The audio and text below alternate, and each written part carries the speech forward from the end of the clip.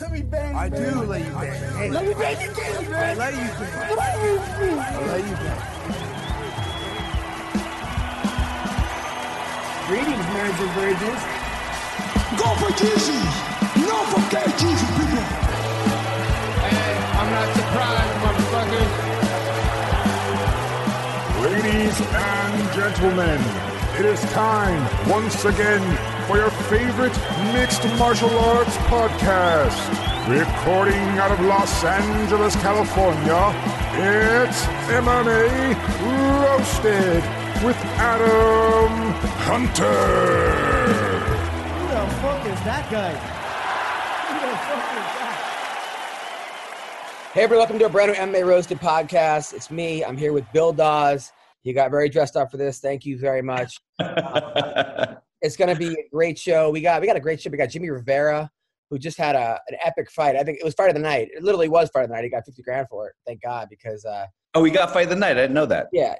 I mean, it wasn't that hard to get fight of the night on that card, but the most boring card ever. But still, he got it. I'm happy for him. He's a great guy. We also have Kevin Croom, who is also a badass fighter. He had a rough night. I'm not gonna pull any punches, but he's also a great fighter. We have Heather Jo Clark, who's gonna come on here and talk about some crazy experiences she had, as well as my man Mikey Gordon, who is a comic / pro wrestler / filmmaker, who had his first boxing win against another comic. He fought another comic.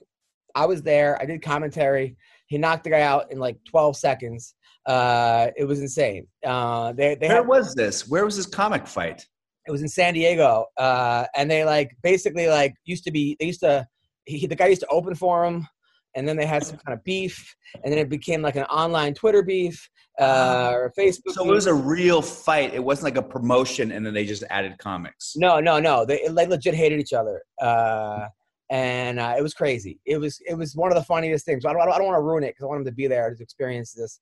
But yeah, so what happened? So obviously, thank you for all the kind messages. My dog passed away last week, and I got a lot of fans of the podcast hit me up saying, telling me about how their dogs passed away too, and some good advice and thank you, which is really nice people to reach out. And it shows I don't know what it is with guys and dogs. I mean, girls and dogs too, but for some reason, I just feel like men and dogs are just it's like the closest bond between two beings is a guy and his dog. Yeah.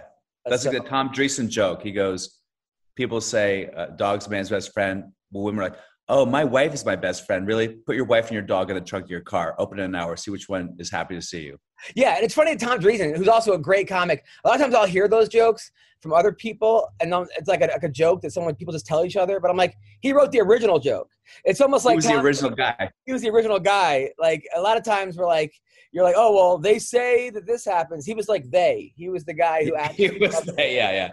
He was the guy he was the first one with their joke. He goes, I'm dating a homeless woman, which is great because after the date, I can just drop her off anywhere. Right. Which is hacked by a million comics. A million comics.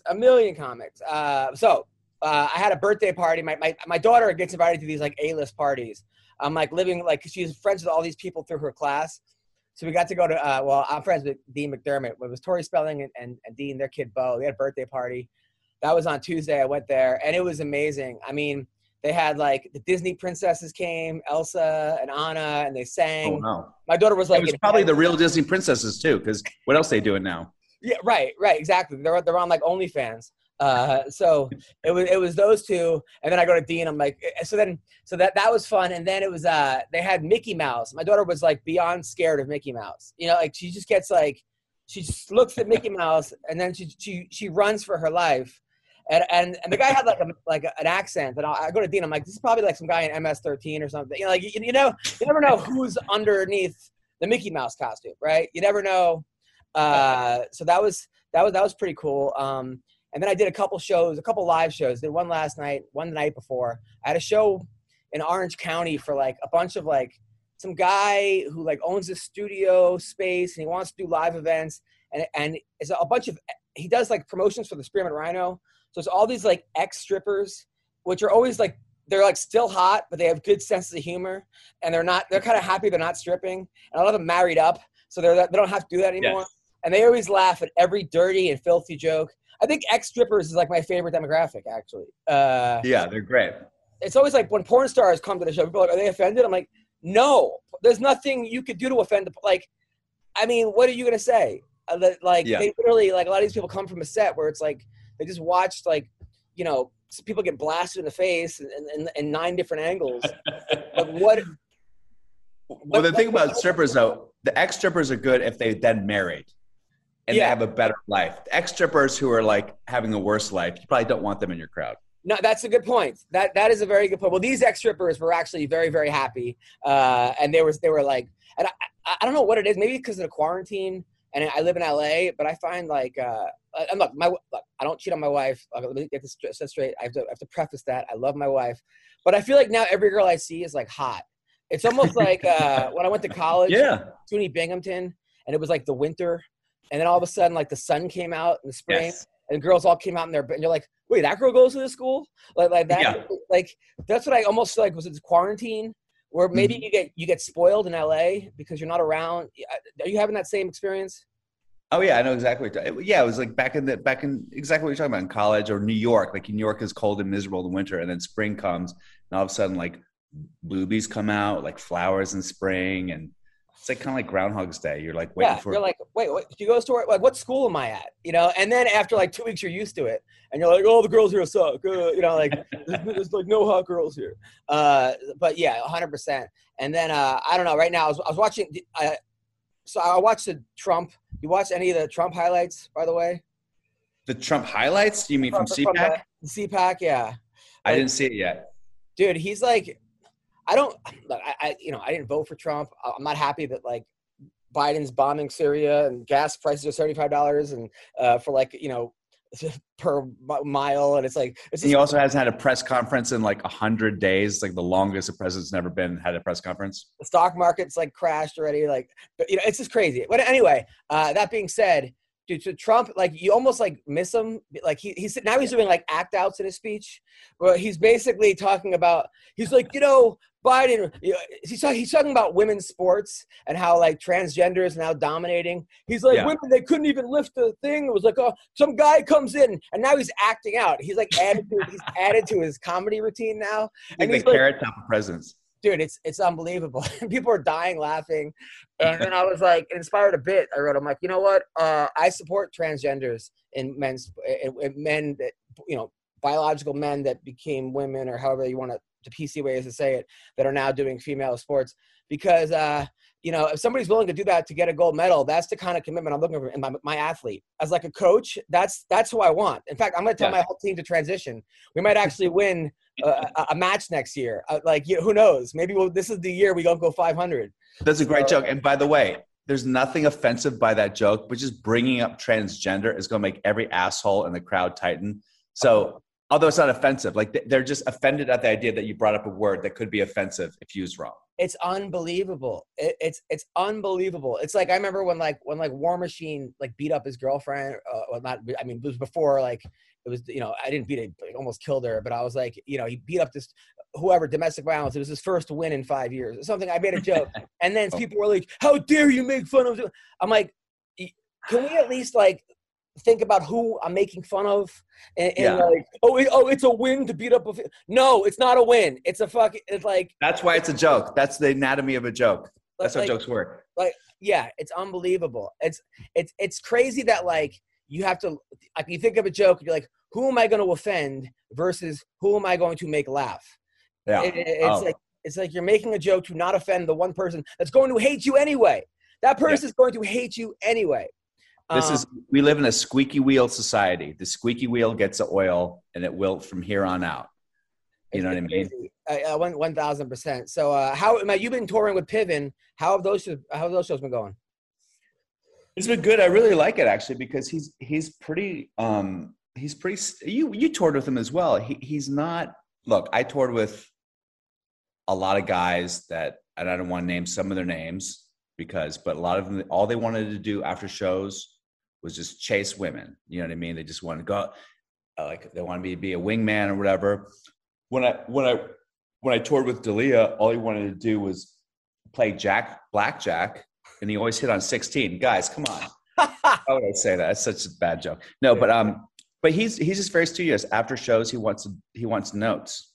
I don't know. Oh yeah. He wants to talk about the show and have notes, and then have dinner, and he's recording a lot. So it's kind of cool to be with someone who's like a new comic who's kind of like still curious about how it all works. Well, it's good because a lot, what I liked about touring with him was that you had his entourage crowd, and then you had his crowd from people that were in that show on the BBC he did. Like you knew exactly what Mr. Peabody or whatever was Miss Selfridge. But like you saw exactly who his fans were. It was like older 70-year-old women or like, yo, what's up, bro? And like, I'll never forget, I toured with them one time, and some of the entourage fans were the biggest dicks. There was one guy that stood online who was like an open mic comic in Boston, waited an hour and a half for the meet and greet, punched him in the balls, and then ran away. And because I wasn't looking, I look over, he's balled over. I go, what the fuck? He goes, that guy just hit me. The guy just is like a mile away. And I was like, oh my, because he thought maybe that Ari, the character, would find that funny. Like people just hate it. I remember we were having dinner outside, and some guy walks past him and goes, "Fuck you, Ari Gold," and I'm like, this guy wants to fight the character. Like, he doesn't know anything about Jeremy Piven. It was crazy. It's weird. Different. Like when I toured with Jamie Kennedy for like 4 years, he was just this type of celebrity that everyone wanted to put in a headlock and give a noogie to. For some reason, his energy was like, "Yo, Jamie Kennedy," and they just put him in headlocks constantly. Yeah, you see that a lot. I remember sitting at I was at I don't know, some diner at Mel's Diner at like 2 in the morning, and Tom Green was there, and people were just coming up to him and sitting at his table and taking selfies. And and he's not that guy. He's like, he just wants to fucking eat. He's a pretty actually like a shy guy, a reserved guy. Yeah. And then the jackass guys, like it's like that. Those guys, like their fans think they could like just tase them and run away. Ron Jeremy, before anyone knew he was a rapist, I mean, people would just like, I remember being at a concert with Ron Jeremy. It was me and Ron Jeremy, my girlfriend, his girlfriend. It was backstage. It was pretty cool. He was best friends with John Popper, him and John from the Blues Traveler. Blues Travelers, yeah, man. And what would happen was he would open the show because Ron Jeremy was like a trained pianist, and and they would start the show, and Ron would be underneath the keyboard playing, and everybody would think it was John Popper, and then Ron Jeremy would pop up, and then everyone would be like, oh, and then John Popper would come out playing the harmonica. It was like they were like magicians or something. And I remember doing shots with Ron Jeremy, the guy from Live, the main lead singer from Live, John Popper, and we were backstage taking shots, and all they kept talking about, those guys, how much they didn't get Dane Cook. It was like when Dane Cook was like the biggest comic, and they all like, what's the deal? What this Dane? John Popper. What was your explanation at the time? Because you had to give him something. I was like, he puts on a really good show or something. I was like friends with Dane. I didn't want to like, you don't want to shit talk him. I was like, well, you got to see him live or something. Something where like maybe it doesn't always translate to television. It's a live. Which is kind of true, right? Yeah. Dane live. I mean, look, there's a reason why like if you go see Todd Barry live, he'll get like a good reception, but it's not a rock star. Then you see him on TV and people are crying, laughing. Same with Gaffigan, because Gaffigan live, it's like the energy is like, it's okay energy, but the jokes are really strong. Dane sometimes wouldn't have the strongest material per se, but the way he captured a fucking stage was like, I've still to this day never heard, and the material was great. Don't get me wrong. He just like, he knew how to stretch out a joke. Like I've never seen anybody stretch out a joke. Yeah, for sure. But he would just, I still have never seen anyone kill as hard as Dane Cook back in his, let's say prime, but like, back in Laugh Factory 2006 type of deal. It was insane. Like I remember going to a comedy club in LA. There was one person on stage. People were heckling. Everyone was miserable. Everyone was like, I almost went back to New York. I go across the street. It's Dublin's comedy club. Oh yeah. Like Vince Vaughn is like introducing them. There's like 700 women from Orange County. Dane goes on stage, does an hour and a half and blows out the room. Like it was a fucking Metallica concert. And I was like, I never seen like it before. I didn't know comedy. You can do this as a comic? Holy shit. I didn't know comedy was like that. So props to Dane in that regard. I know people want to shit talk him, but whatever. Yeah, of course they do. So so let's talk about some MMA. By the way, how often you're like the biggest shapeshifter I've ever seen in my life, because I'll see a picture of you and you have like a gut and you look like you've been quarantining for 7 years, and then the next picture, you're like, just got my brown belt, and you have like a 6-pack. Like Like what? I definitely don't have a six pack. That's completely. You have a six pack. Now I have a TRT six pack, but but I've been doing that fight every day. I do an hour of boxing, this workout. How often are you training jiu-jitsu? I mean, I haven't trained in a while because I've been traveling, but I usually train like 3 or 4 times a week. Wow. Now 4 times a week gets me, my body starts breaking down. So I usually keep it to 3. Now you just got your brown belt. Have you noticed people are going harder on you? Like the black belts, are they going just as hard? Are they testing you? Well, there is a black belt I train with who definitely like, he's going hard because I'm kind of coming up on his realm. So he definitely, every time he sees me, he wants to, and he'll do this bullshit. I don't know if people do train jiu-jitsu where he won't tap, but he'll go like, and then you'll stop and then he'll keep going. And I'm like, motherfucker, I just submitted you, but you somehow got out of it with like a yelp. Did you actually tell him that? No, right? Well, he was going for a rear naked, and I took his I got his foot and elbow into his shin and pulled the foot, so it's like a foot lock, not illegal, turning it in. And he went and I let it go, and he kept going for the choke. Is he Brazilian?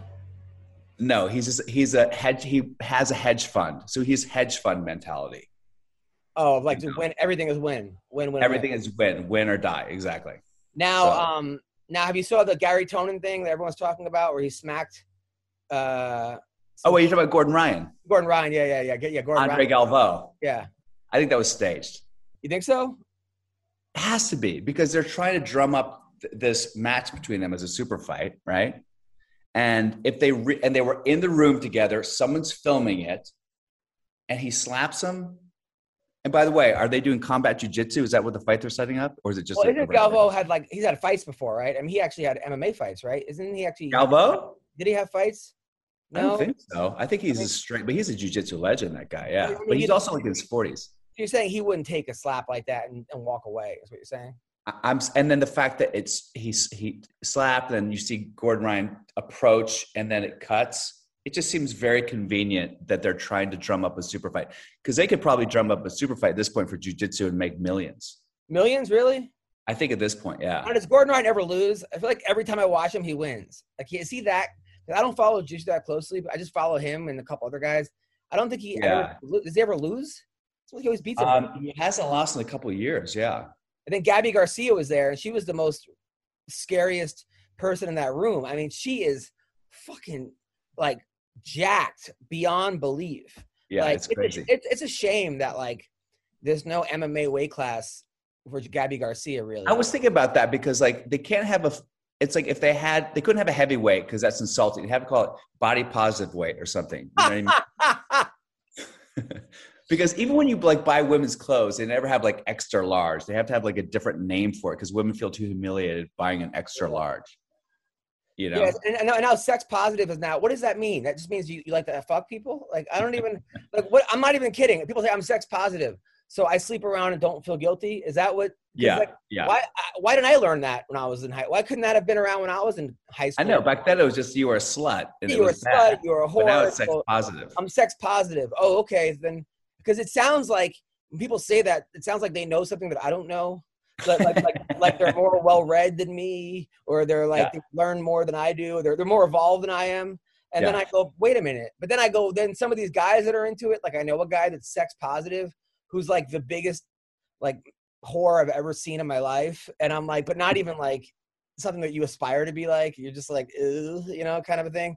I'm like, what do you mean? I think you're just getting other girls that are sex positive. I don't know. I think the whole thing is kind of a scam, but whatever. The sex positive thing is a scam? I don't think it's a scam. I think it's a way. It's something is like, I don't get it. Someone would have to break it down. It's a squeaky wheel gets the oil thing, because anything that you do, you can say, you're shaming me. It's like with Armie Hammer talking about eating people's hearts and brains and whatever. He goes, don't kink shame. Now you're kink shaming. You can't kink shame. So anything that you do that's whatever, sexual. If I was like Jeffrey Dahmer must feel like he got screwed. Like all these people in jail right now it's crazy that like you think about I was thinking about this where like marijuana is legal but Dr. Seuss isn't now. Oh, God. Like we're getting rid of Dr. Seuss. I mean, just what? I don't know. I don't know what's going on. Anyway, and not even for the right reason. I don't know. I haven't looked. Yeah, and in fact, it's just because the kid is on top of a cage, and the cage is being carried by Asians. And I'm like, wait, we're at a point in society where we can't make fun of Asians? I thought that was the last group we could make fun of. That was a lot. Yeah, Asian people always do that. When I was in college, and I hate to sound this, but as soon as like there was like, you know how there's always a curve in class, where like I don't know if they still do that, but like if the whole class got like 60s and the bell curve, everybody would get an A, you know, because if everyone got it. As soon as I saw there was like more than 5 Asians, I'm like, this curve is fucked. Like there's no way these kids are getting fucking A. They're all in the front. They all have tape recorders. They're like, you know, we're up. Me and my friends in the back. We're fucking trying to find ways to cheat. I'm like, we're fucked. Like this curve is completely screwed. And that's not racist. That's a statistically accurate observation. Yeah, I know. I know. So people are like, oh, we're not smart. Anyway, so let's talk about some fights before we get canceled. So UFC, they dropped Overeem and they didn't re-sign Overeem and they didn't find Junior Dos Santos. I think that's a good thing for Dos Santos. He got knocked out 4 fights in a row. And he seems like a real nice guy. You know, not that Overeem doesn't, but for some reason I think Overeem still has fight left in him. He won his last 2 out of 3. His last fight, he looked like that's crazy to me. The overarm cancellation is crazy to me. He looked like he didn't want to be there. Like he looked like the last fight, he looked like he didn't want to be there. He's such a weird fighter where he can literally beat anybody in the division. I mean, he had Stipe hurt, and then Stipe came back. But he's just one of those guys that's probably, as a coach, you just want to fucking hit you because you're like, you don't know which one is going to show up, and he decides sometime during the fight he'll decide either I'm going to win or I'm going to quit. And it's not even like when. Yeah. He's like in a rear naked choke. It's like in minute 1, he's just standing there going, I don't want to be here, or I'm going to fuck this guy up. And it's not even. Yeah, I have a theory about that. Because how old is Overeem now? 30s. 40. He's probably. He's almost 40, right? Probably. So, and his body changes a lot. I mean, that guy. I'm not saying he juices, but like he got busted for horse meat or something. He got busted. Don't you think like maybe he lost that fight? A test came back from USADA and they were like, hey, you tested positive. Here are your options. You drop out of the promotion or. I don't think so because USADA's like, they're dicks. They love to catch people. They're not. I think if it was Pride in 2000 or something or Absolutely or even like other promotions, they might say that. But with USADA, it's like, I feel like the UFC hates USADA because really? They're all about like, yeah, like they want to be the strictest testing in there and have the most cleanest athletes, but they don't want to deal with the fact of like somebody getting popped for some weird fucking thing that, you know, was in a smoothie and ate out of Jamba Juice and now the guy can't fucking fight, you know? Got a boner pill from a gas station. Yeah, right. Which some of it's true and some of it's not. So, and like I literally have been with fighters where I've offered them like a CBD or something and they'd be like, they would take a picture of it, send it to their agent, take a picture of the back, and be like, hey, can I take this? You know, or even because I don't. But that's a good. My feeling is like I just have a feeling that USADA goes to Dana first. They go to the UFC first. Hey, we got these results, and then Dana then has to make a decision, right? Maybe so Dana probably goes, hey, if you drop out, we'll bury it. They're also paying him a shitload of money. Yeah. He probably didn't test that well as far as like numbers. His last event, they probably said, you know what, this guy's. Is it really worth the squeeze? He's a name. That's crazy. In the heavyweight division, there's not many names. Yeah, but they put him up like he fought a guy that like wasn't even. I forgot who he lost to, but it wasn't even like he was an upper guy, but he was an up and coming guy, but it wasn't even like a huge name. But also, look, there's a guy that I want to see in Ryzen. I want to see Ubereem. You know, I want to see the guy that like, you know, there are certain guys, Crow Cop, Overeem, Vitor Belfort. You know what? Like, as much as I want to see clean athletes, they were so good when they were dirty. And if they're in an organization where everybody's dirty, like, or they don't care anymore, like Japan, like, fuck it. Yeah. You know? Yeah, that'd be great. They could have, just call it like UFC, like Super UFC. Everyone juiced up as possible. Yeah, I think it was called Pride. That really was true. The situation. All right, so John Jones and Adesanya are going back and forth. I guess Adesanya said, I don't even get Israel anymore because he's fighting at 205. I think he's going to beat. I think he's going to win. Then he says, "I'm going." You do? Back. I'll put money on that one. $50. $50 done. $50. I think that he's going to win because I think he's going to win. All right, we'll leave it at that. But then he's like, "I'm going back down to 185." So what? Are you just going to take the belt and run? Like that's just nobody. That's just fucked up. I mean, that's my point. He's at the Anderson Silva stage where he's so cocky and he has nothing but people kissing his ass all around him, telling him that he's the GOAT. And I think he's like Rocky Balboa in the beginning of Rocky 3, man. I think he's getting ready to get some Polish fucking comeuppance coming up. I think so. I don't think this is the guy to do it though. Like even Luke Rockhold, who fought him, said the guy is super strong and yada yada, and he's hard to take down. And I was surprised, but he sees Izzy winning. And a lot of times, a guy that like beat you, you think that you want them to win, and you're like, oh, they're gonna win because it makes you look better. Especially a guy like Rockhold. But I don't know. I think that this is not the guy to beat him. Now look, who knows? Now at 185, now we have a problem because so Darren Till is fighting Vettori, who is looking like a world beater. I mean, he basically, I thought he beat Izzy, or it was fucking close. Yeah, it was. And I think he wins this fight. And then Robert Whittaker is fighting Paulo Costa, who said he was drunk for his last fight. I had too much wine. I had too much wine the night before. Yeah. Like, I mean, you know, I get it, kind of. I sometimes you don't want to admit that you lost because it just. That's a lame excuse, man. I had too much wine. Yeah, especially. At the very least, it'd be like I power fucked 4 prostrstitutes the night before. It's just something like I had too much Pinot.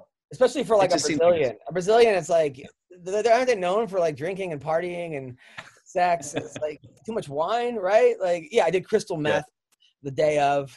I have a friend who did like crack the night before a fight and won. He won a Muay Thai championship. My old trainer, Jimmy Romero. I want to get him on the show. He actually now. So I think that the Costa fight versus Whittaker, that's the fight I want to see the most because. Yeah, me too. I'm still. Costa's got a lot to prove right now. He's got a lot to prove, man. Yeah, and one fight having a bad night and a fight like that, I'm not sold on how much he's lost in that fight. I know he got fucked up by Izzy. He got outclassed. He looked terrible. But who knows? You know, look at Ngannou. Like, Ngannou got fucking steamrolled by Stipe. Then he looked terrible against the Black Beast. And now he's right back to where he should be. He's fighting for the title. By the way, Stipe told me personally, he said that Ngannou was the hardest hitter he's ever experienced in his life. And I think that, like, literally he actually is, like, in terms of like world records or something. Did Dana White say he hits like a Ford Fiesta or something? I mean, that dude, I've hung out a lot of heavyweights, guys like Josh Barnett and some big guys. And normally, like, they got some fat on them. Even like Stipe, when he's not in training, you don't see like shreddedness. You see, like, I wouldn't say he's a dad bod, but he's like a big dude, you know? Yeah. Ben Rothwell. Ngannou looks like a shredded 135-pound black dude in a 265-pound body. It's like he might be like 4% body fat. Yeah, he's like one of those like little superheroes that like enlarges with the fucking, like Ant-Man as he gets bigger. He came to the show, and I made fun of him so much, saying he was like an Uber driver, this and that. He came, and after the show, he put me in a headlock, and then he like invited me to he had tickets to a fight. He's like, "You come sit with me." Like, he was the nicest guy ever. That's amazing. Such a gentle giant. When did you hang out with Stipe?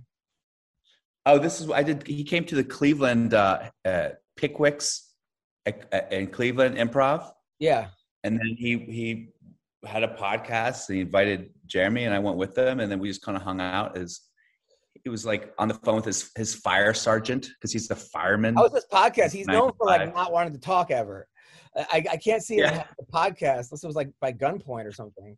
He's like, no, there definitely, he had some support. He had a support system with his podcast. Okay. He was like very nice and funny and laughed at the show, and such a nice guy. Yeah. Yeah. He came to my show too. And his brother looks like I don't know, like Greg Wilson, like he just, so I was like, what is this, twins? Like, it's exactly twins, DeVito and Schwarzenegger. and he was dying. I just destroyed his brother for like 20 minutes, and he thought that was the funniest thing. And then Ben Rothwell was next to him, and I'm like, oh, you met your wife on Farmers Only. I just killed all these fucking guys who would murder me. So this guy, Atman Azatar, you know who that guy is? So he's a guy that was like, he's undefeated, badass fighter, and then he got kicked out. Well, because like his teammate broke quarantine and like scaled the walls to like deliver him a bag in Fight Island. No one knows what it was in the bag, but everyone thought maybe it was like an IV or something. So they kicked him out. They said, you're done. You're not fighting. And then they didn't know what was in the bag, and they kicked him out. Yeah, because like they had to section everybody off. You could not allow in this because of COVID. And his teammates scaled the wall to get him the bag, right? And no one knew what was in the bag, but he couldn't fight. So he didn't get cut from the UFC. The UFC kept him. I guess he's that good. He's at like 10-0 with like 10 knockouts. He's like, they're calling him like, So now it came out that, according to him, it was potatoes that was in the bag. His teammate was smuggling him potatoes. That's what he says. Can't they prove that? First of all, they knew that he climbed the wall. They don't have like video footage. No, they have the footage of the teammate climbing the walls to get him a bag of potatoes. None of it makes any sense.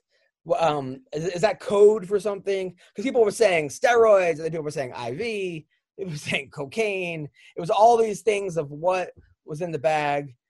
Potato. Yeah. I mean, couldn't you just like give somebody the bag to give to him? Like, why do you have to like throw the potatoes up to the it makes no sense. Yeah, it sounds like it's code for something. Right? Yeah. I don't know. There's gonna be more coming out about that. There has to be. That's too crazy. No, and I wanted to be like they found in the bag like Luke Rockhold's chin or something. Like I was gonna say that. Rockhold's my friend, and I think he would laugh at that. But he might be like, "You motherfucker." He's too busy having sex with 15 women as we speak to worry about that joke. Seriously, he's like, yeah. Now he had sex. I had heard a rumor he had sex with a woman who was like beyond hot, like just like beyond hot, and in front of all her friends, they were like giving him like instructions on what to do. And I asked him, I was sitting next to him at an award show. I go, Luke, is it true that you banged this girl in front of all her friends? And he looks at me and he pauses. He goes, not all her friends. And I was like, that motherfucker, like perfect comic timing. Like, yeah, Luke Rockhold is a legend. He's a legend. So he has a good career in porn looking in the future. Jeez. But his fight career is done. Anyway, moving on. No, I mean, he wants to come back. He's still right there. I mean, he's still right. I know he lost. You think so? Yeah. What's he ranked? I don't know. He hasn't fought in a while, so I don't know if he's still like actively ranked at all. Yeah. So Colby Covington just texted me, by the way. He says he's going to come on the show soon. I made a couple jokes about him. What'd you say? So there's a picture of him with like super hot Brazilian like Poliana Viana, a fighter who's like way hot, like beyond hot, like and like Brazilian, which is even funnier, and he like tweets it out and puts like hearts around it. So he's like I guess they're like together, and she's a smoke show. So I go, finally Colby has some power in his hands, and I wrote that to him. I texted him. He's like, dude, you're the fucking best. That's what he wrote. So I love it. Have you had any fighters? I'm sure this is a hack question. Any fighters that just didn't have a sense of humor when you made fun of them? Because it sounds like most fighters do. Yeah, Anthony Johnson. It was like right after like something when it happened. Like he threw like a yoga mat at somebody at the gym and got kicked out. And we had a girl on the podcast, Cindy Danjois, that like had a huge crush on him. Like she just like was obsessed with him. And then it was like after some shit went down, and I was like, was Chris Brown taken or something like to that extent. And then she like didn't even get the joke. She's like from Belgium, but I put it on a podcast, and then he like wrote like really motherfucker, and then like got mad, and then I'm like, that's not the guy you want.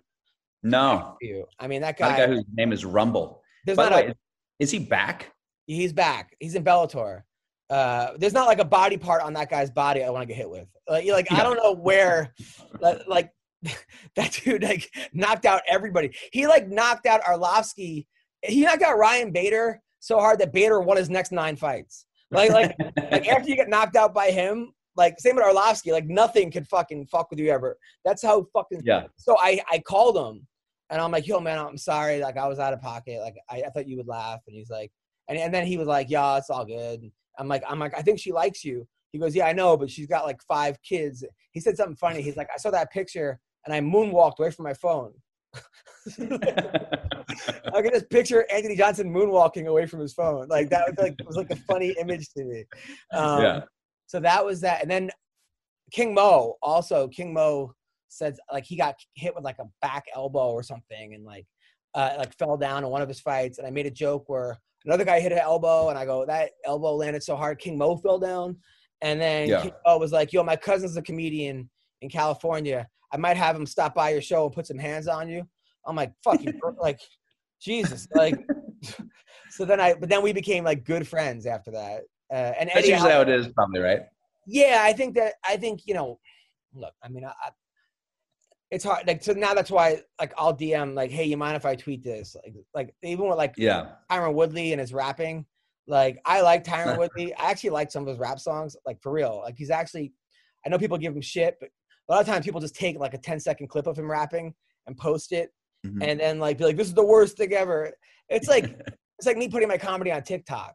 It's like, like a 12-second clip. Someone's like, you bombed. I'm like, that was one joke. Like, well, let's be honest, Adam. You on TikTok, you could still get 10 jokes in a TikTok clip. Well, I do that, right? But like, I put a clip up of me at the Laugh Factory in Vegas last week, and there was literally social distancing in the club. So there was like 35 people, and they were all sitting beyond in the back.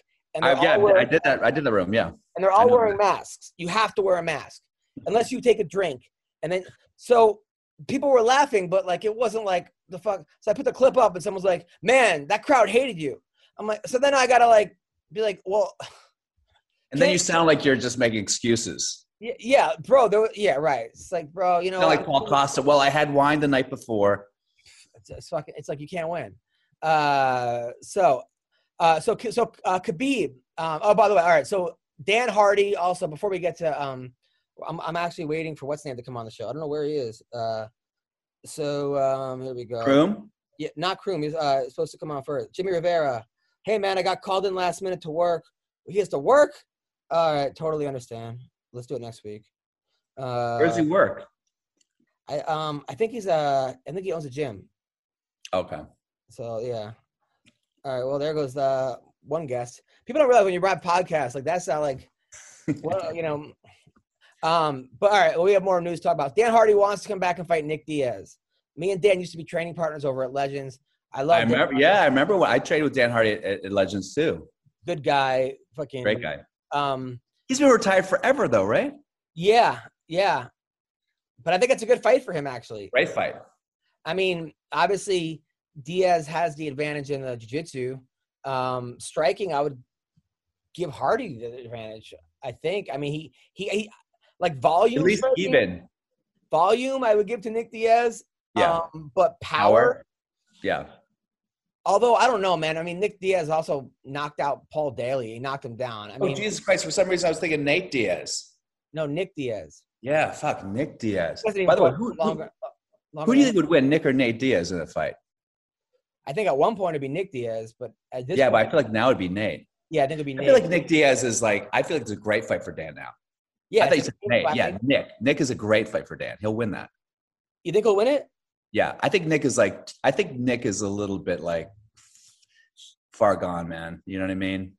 Mentally, physically. A lot. I mean, you saw some of his Instagram lives and you're like, yeah. It's too bad they don't have like Instagram intervention where you could just like go through the fucking phone and be like, stop. Yeah. Although I don't want to be the guy throwing intervention for Nick Diaz, though, by the way. I mean, I feel like the intervention would lead to everyone just being laid out, you know? And dude, did I tell you, I have a funny, so Nate Diaz, I'm in Vegas, and Nate Diaz, which was like 2014. I just started MMA Roasted, and like, I see Nate Diaz and Nick at a club, and you can't miss them. Like, they're not like, I mean, they're like incognito, but you can't miss them. The scowl is just everywhere. Dude, he's sitting, it's like two pit bulls, like chained to a fucking, like just staring at everybody, like, and this is like a Hollywood kind of club. Like everyone's having fun, except for these guys. They're not having fun, but they kind of. So then me and Nate lock eyes, and I'm like, oh fuck, like who knows how many jokes I made about this guy. Yeah. And he goes, you.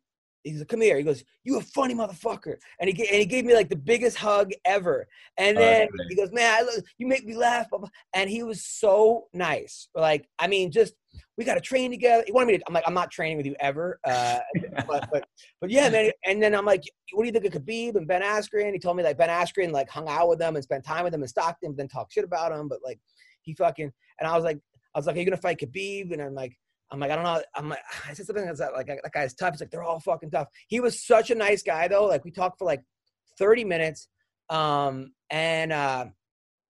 was just like, and we took a picture, right?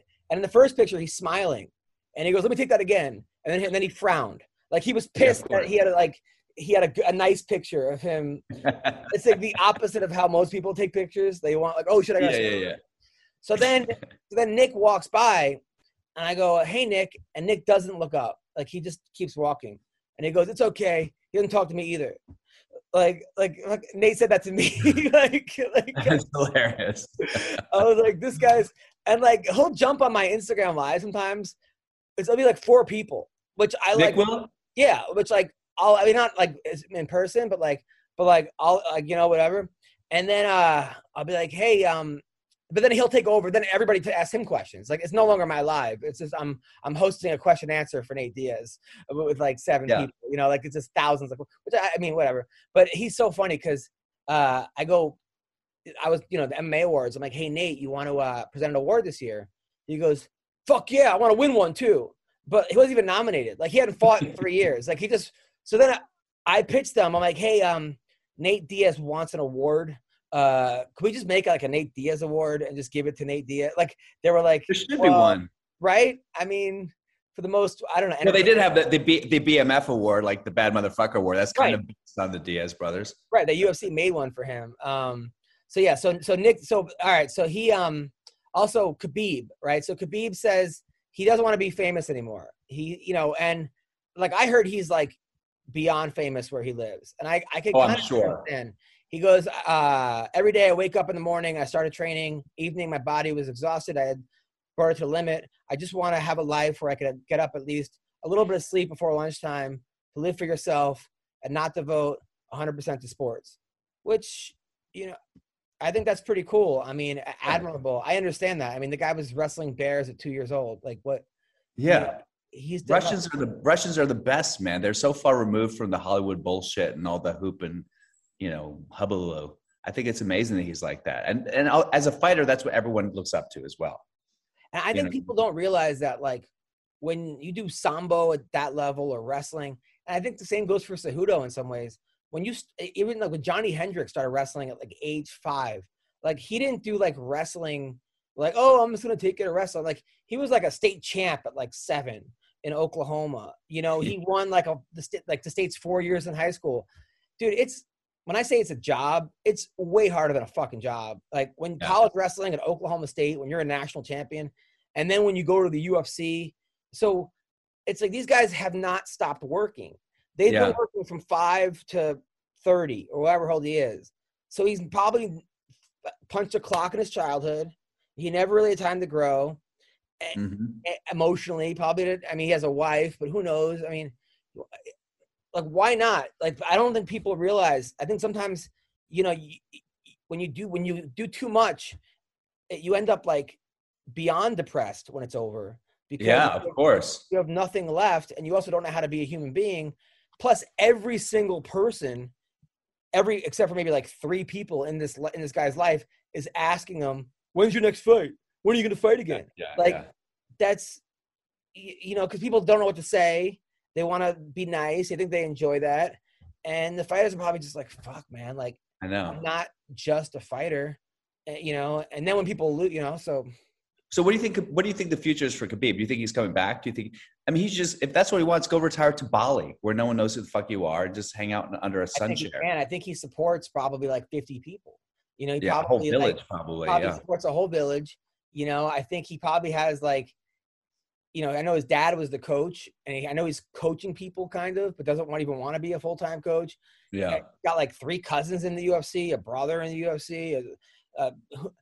I think that he can't leave, and it's got to be hard, especially if like, when he became a fighter, he didn't sign up to be a celebrity. He just wanted to be a fighter. And it kind of reminds me of this next guy who, I don't know if you heard of the whole thing with like Chimaev. You hear what happened with him? Oh, yeah. He got COVID and he retired. But the guy's like 3-0 in the UFC. First he wanted to fight every week. He's also like a wrestling national champion from Sweden. Isn't he Khabib's like protege basically? Yeah, they were calling Khabib 2.0, right? So he retires, and then Dana White says, no, he's not retired. He's just on all kinds of steroids that are making him go fucking crazy. So now this is what people don't realize in these other countries. So now the head of Chechnya, right, the head of state, this guy, Ramzan Kadyrov. Now, he was the guy in Real Sports that says there's no homosexuals in my country, and allegedly they're throwing them off buildings if they are. Like, there's some crazy things going on in Chechnya. Yeah. I know a kid that I used to coach. His family like fled Chechnya, and like he was like the best kid in the league, and he never even wrestled before. It's a different breed of kid over there, person. Yeah. So he says he's assuring his followers the UFC welterweight star is not retiring and will end on an appearing to announce his retirement after he said he's retiring. He said he wrote on Instagram. I guess he has an Instagram. He remains and will fight to the end. Wrote Dara, a staunch MMA supporter. And he is. He actually flies in fighters, UFC champions, to come, like, meet them. He gives them a lot of money to fly there, like, wrestle with his buddies, and then leave. Because I know some guys that did that and got, like, insane amounts of money to do that. And so are they connected to Russia at all? I think it's like the old Russia. Like part of Russia. Yeah. He goes like Putin comes into his door flanked by KGB. Like, we have to have a discussion with you about that. Yeah, the guy's been hit by the U.S. with multiple sanctions for suspected human rights violations, including targeted violence against gay people.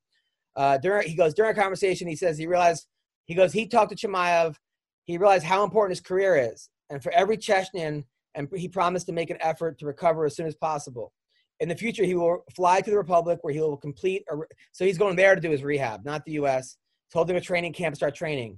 And this means that he's not leave. He remains and will fight to the end. Yeah, it's a different world out there. I think people realize in the U.S. how lucky they have it, because like that wouldn't happen. You're not going to have Joe Biden tell a guy he has to keep fighting. What's up, guys? I got some good news. 3 title fights are taking place this weekend during UFC 259 in Las Vegas. This is a can't-miss event. And DraftKings, the official daily fantasy partner of UFC, is giving you a shot at huge cash prizes. For this weekend's fight, DraftKings is offering all players a shot at millions of dollars total prizes. Yes, millions of dollars in total prizes. If you haven't tried it yet, Fantasy MMA is easy to play. Just pick 6 fighters, stay underneath the salary cap, and pile up points for advances, takedowns, and more. There is no better way to put your MMA knowledge to the test than to compete for a shot at millions of dollars in total prizes. Plus, don't forget about basketball and hockey, where DraftKings has even more money up for grabs throughout the week. DraftKings is safe, it's secure and reliable. Okay, you can deposit and withdraw your funds at your convenience. Here's the call to action. Download the DraftKings app now. Use promo code ROASTED to get a shot at millions of dollars in total prizes throughout the week. That's promo code ROASTED to get a shot at millions of dollars in total prizes. Only at DraftKings. Eligibility restrictions apply. See DraftKings.com for details. What's up, people? Bet Online is the fastest and easiest way to bet on all your sports action. Look, football might be over, but the NBA, college basketball, and the NHL are in full swing. And Bet Online even covers awards, TV shows, and reality TV. How cool is that?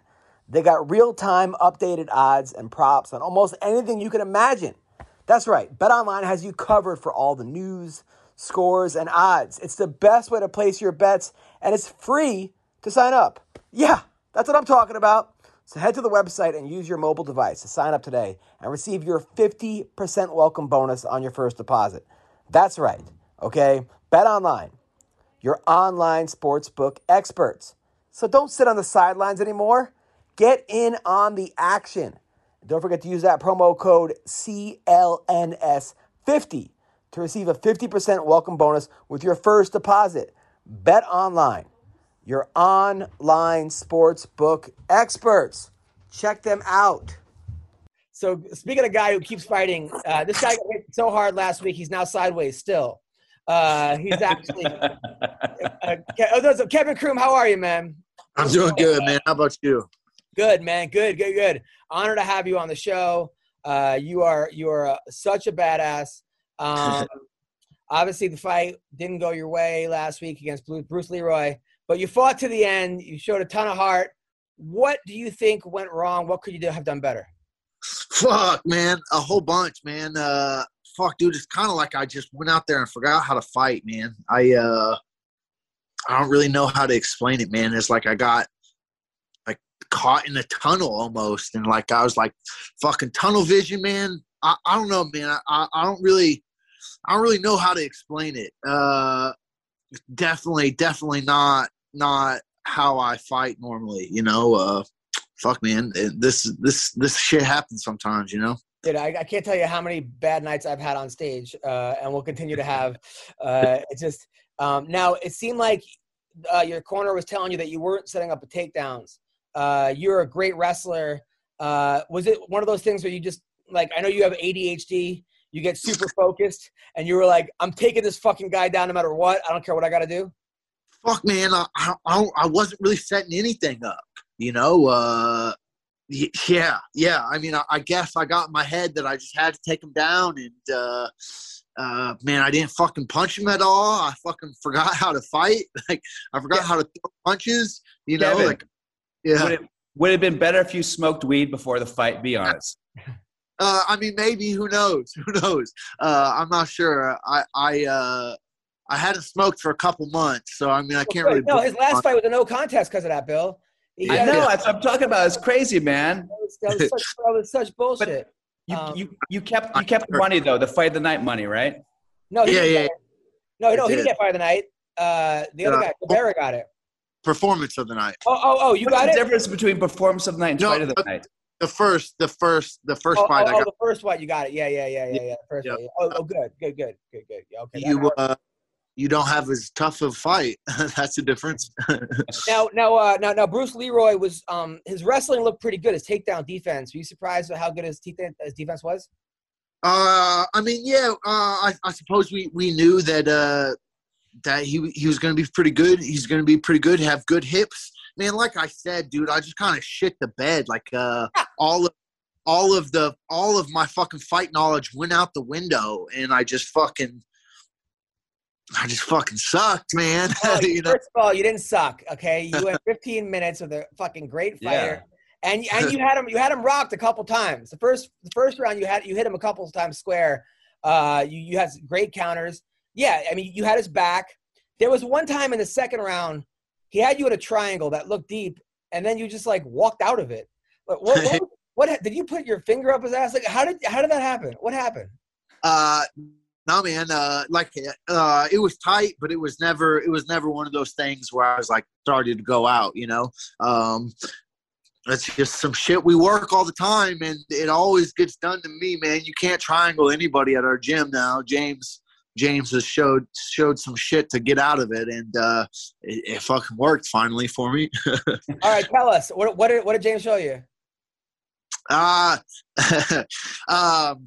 Like a lot of normal triangle defense is posture up and like get big, and like when you posture up like that gives them a handle to hold on to. When you posture up, you have your neck, so you're supposed to just stand up and have no neck, and they got nothing to hold on to, and it worked. Wow, nice. That was awesome. I was wondering. Now it seemed like you had his back, but hey, listen, look, it's okay. You're 1-1 in the UFC. I mean, you know, you had a kind of a rough night. Now, I know that Marquez, after he won, he called out Miley Cyrus. It was all over the internet. I actually called him that night, and I was like, dude, she responded. Were you going to call out like Demi Lovato, or were you planning on calling out anybody? No, man, I was going to do something more my own style, but fuck, man, the world will never know. Oh, come on. What were you going to do? Oh, man, I don't know. I didn't have anything planned like that. I'm a fly by the seat of my pants type of guy, you know? Got it. Yeah, I have a question for you, too. The fight with Roberts, right? Everyone calls that a guillotine choke that you put on him. I've never seen a guillotine choke where you had it's a ninja. What's that? It's called a ninja choke. A ninja choke. Yep. Is that your specialty? That was a dope choke, man. I'd never seen that in UFC before. Yeah, man. No, that's not my specialty at all. It just fucking, dude. I mean, obviously, I've been training a long time. I can pull stuff up, but I mean, I've done it in practice, but you know, not very often. Yeah, that's why you had the nunchucks on for your press conference, right? Yeah, I'm cartoons and ninja shit. That's what I'm about. I love it. Now, you were 20-0 as an amateur. They said. Yeah, I was. How come so many amateur fights? Man, I did it all in 14 months. I had my first 2 amateur fights without training at all. And I just fought as much as I could. And after 14 months and after winning 20 fights, it was kind of time to go pro. I wish I would have held off a little bit longer, maybe had a little bit better training, but, you know, it is what it is. People here in the Midwest, we fight all the time. There's fights every week. So, I mean, it just kind of happened, you know? Yeah, I was about to say, you call yourself a hillbilly. How many of those amateur fights were with family members? Well, if we're counting those, I have a lot more. Nice. Now, who do you think wins this week, by the way? A couple fights. You think Israel or Jan? Yeah, man, I'm an Izzy fan. I think he's the man. So I think Izzy's going to pull it out. Got it. Now, what's up with Izzy's dog? There's videos of him spitting food into his dog's mouth. Another one where he grabbed his dog's cock for a second. Any I don't know. I have no comment on that. Okay. All right. Now, Aljamain Sterling versus Peter Yan. Who wins this one? Yeah, man. I think Al can get it done, man, for sure.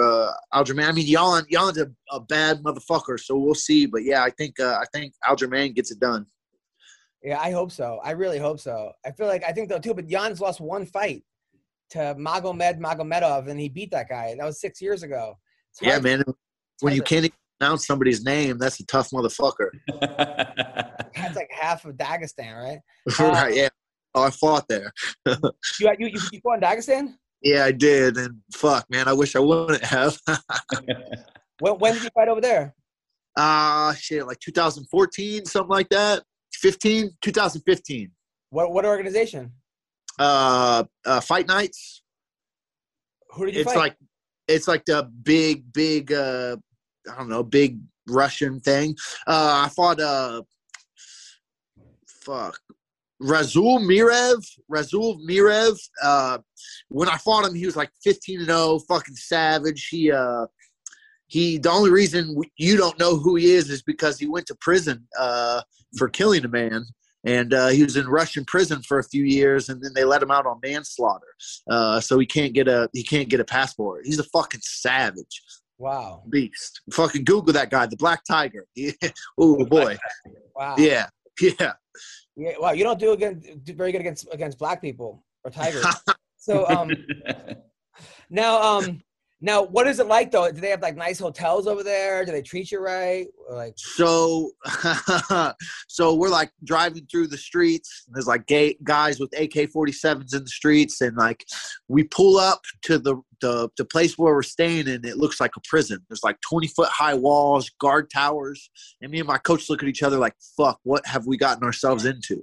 Yeah. And they open the gates. And then once you get inside, it's like a fucking nice-ass resort, like on the fucking Black Sea. It was really nice inside, but on the outside, it looked like a prison.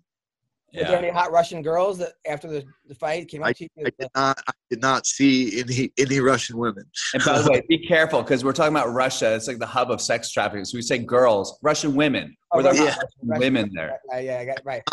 Not see any Russian women.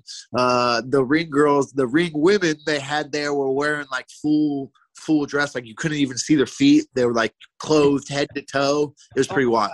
That's crazy. Yeah. Wow. That's It's like Muslim ring girls or something. Yeah. Were people whistling or are people like excited by this or they just want to I don't believe so. I don't believe so. Everybody was pretty subdued. Oh my God. Yeah. Was that the craziest place you ever fought? Yeah, I fought in Kazakhstan too, but that was a little bit better experience for me. Yeah, it was pretty nuts there for sure. What was that like? Was it like how it is in like Borat or no?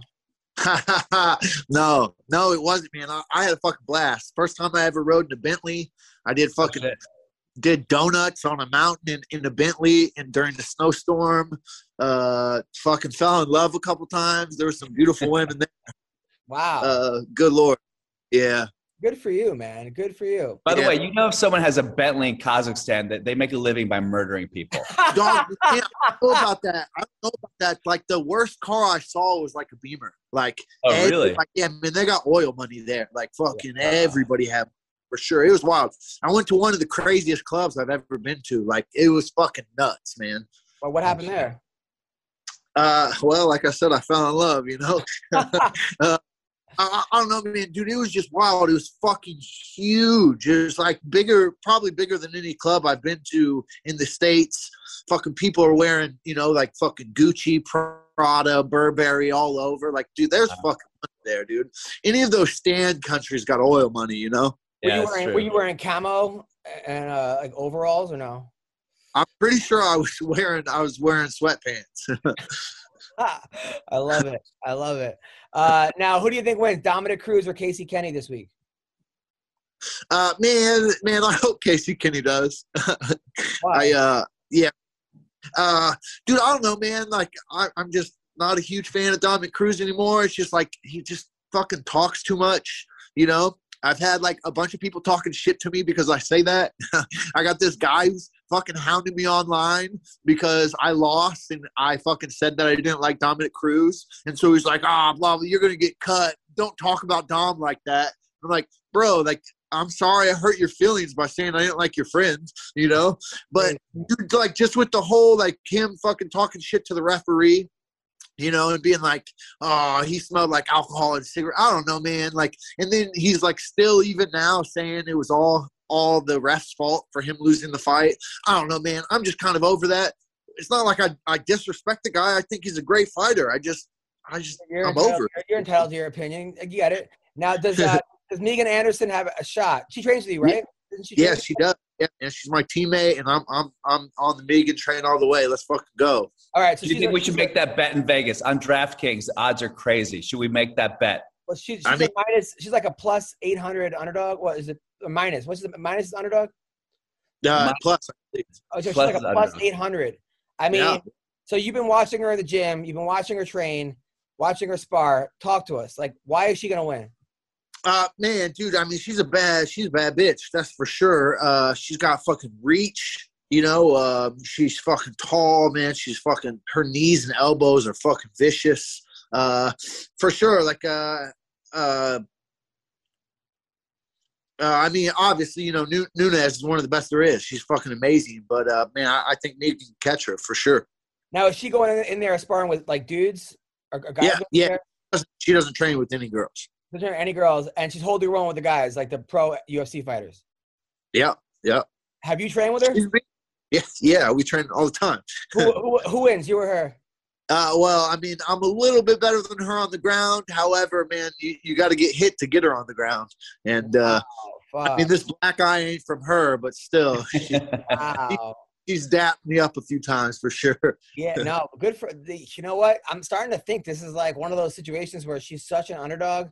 And she's got the power, and you guys all believe in her. She got James Krause behind her. The other girl just had a baby. Well, she didn't, have the baby She has, right, but still, with the baby crying, that doesn't make your life easier. You know what I mean? No. I mean, thank God I don't know what that's about. You know, she's married to another fighter. So you know, maybe there's, who knows, right? Yeah. Nobody's invincible, man. Nobody's invincible, you know. I feel like Amanda Nunes is like Stipe. Everyone keeps expecting her to lose, and she just doesn't lose. You know what I mean? That was like how Conor was for a while, and then that didn't go too well. I mean, yeah. And she has lost before. I mean, she's lost to like Kat Zingano. She it's not like she's never lost before. That was a long time ago. When was the last time she lost? It's been a while. It's been a while. Yeah, man. I mean, for sure, it's a game of odds, you know, and like, I mean, eventually the fucking odds won't be in your favor, man. You know, how's Megan's headspace? Because sometimes she gets too caught up in like people talking shit to her online, or she. Yeah, definitely. A little bit. She gets a little bit, you know, in her feelings, kind of thing. Yeah. Have you guys like stay away from the internet? Go off. Yeah, quit reading the comments for sure. I just learned what that's like. Yeah, man. Last time I saw her was on Monday, and she seemed really good. She seemed like she's doing really well. So for sure. Right. Fuck. All right. He's not telling us too much. Yeah, I mean, there's not too much to say. You know what I mean? Like, you know, we train together. I see her every day at the gym, but other than that, you know, that's it. Like, I mean, I love her. I think she's a great person, and man, I mean, I got faith in her. I got two questions for you, Kevin. One is, do you think that UFC should legalize weed? Well, technically they did. USADA and the UFC have now, like, they've changed their stance on it. But the thing is this year. Yeah. But that doesn't matter because the state commissions are the one. It's like USADA didn't have a problem with me. It was Nevada State Commission. And Nevada State still hasn't changed their stance on it. And to be honest, they probably won't, because they're making money off of it. Us fighters that they pop with for weed are paying them money. And who likes to make less money? You know what I mean? Like, it's garbage because it's legal in Nevada. Like, it's fucking bullshit. Yeah. But it's crazy. No, Kevin, do you have a girlfriend or a wife? I do not. Thank God. Now, are you getting a lot of ass, or what's going on? I do pretty well for myself. So you live in Missouri, right?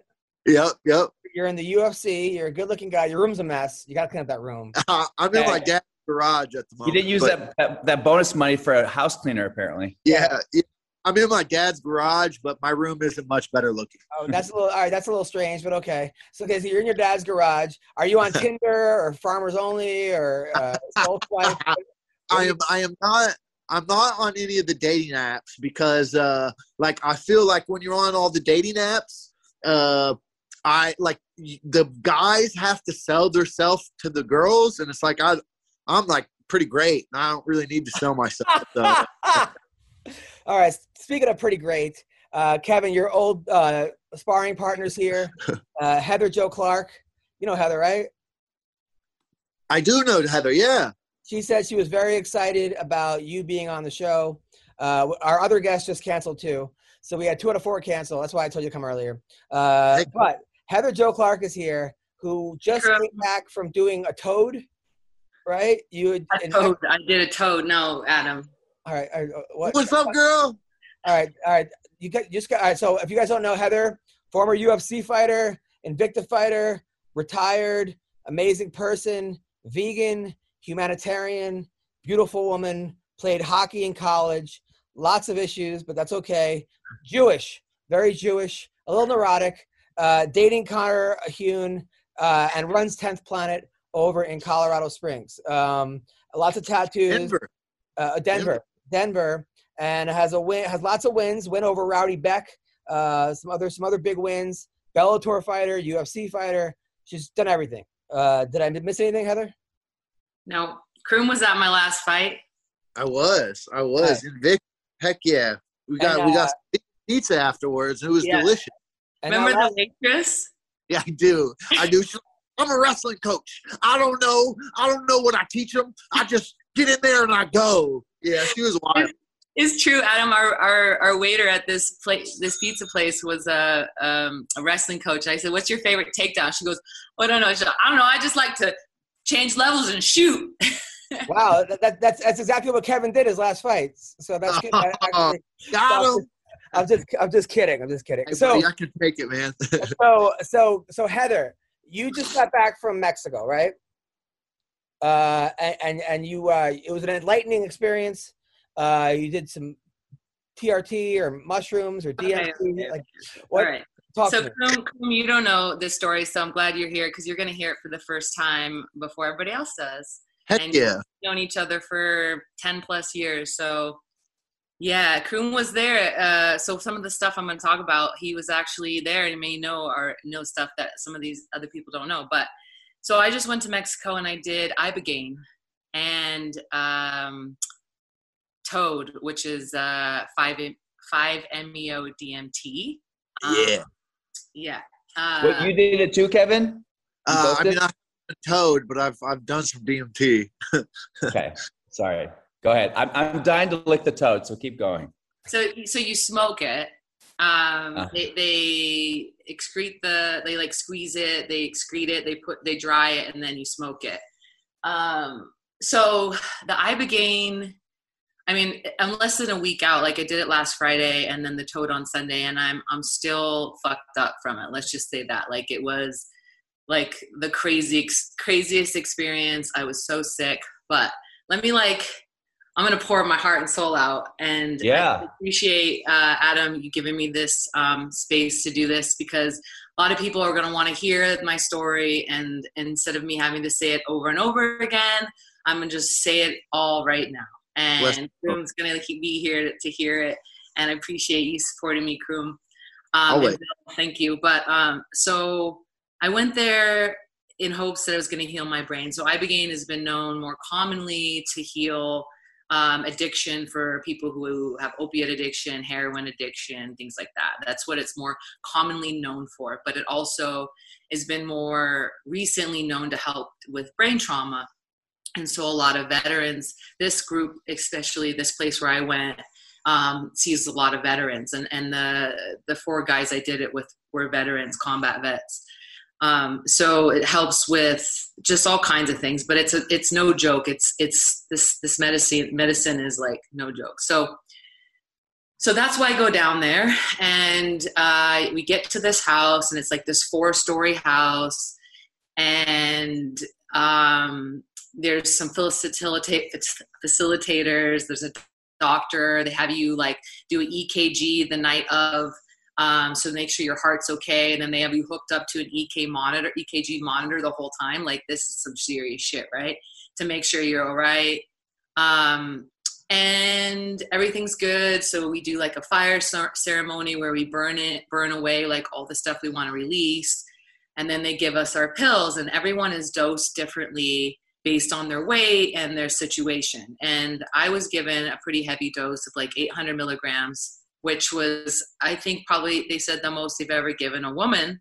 But I have some brain trauma and so I wanted to heal. So boom, I take it, I go upstairs and there's this room and there's like 5 beds, like queen size beds. And there's lots of space. Everyone's got their monitors hooked up and you lay down and all of a sudden, about 10 minutes, you hear this buzzing going on, like as if a generator had just turned on in the bathroom, maybe even closer to me, and like this zzz, buzzing. And then there's like these images flashing in front of my eyes, and the first image that I get is like this water, as if I'm going scuba diving, and I'm going under the water, and I see water, and I see a dock, and I see people at the top of the dock, and like I'm just like, I guess I'm drowning, but I don't feel scared I'm just like, whoa, that's weird.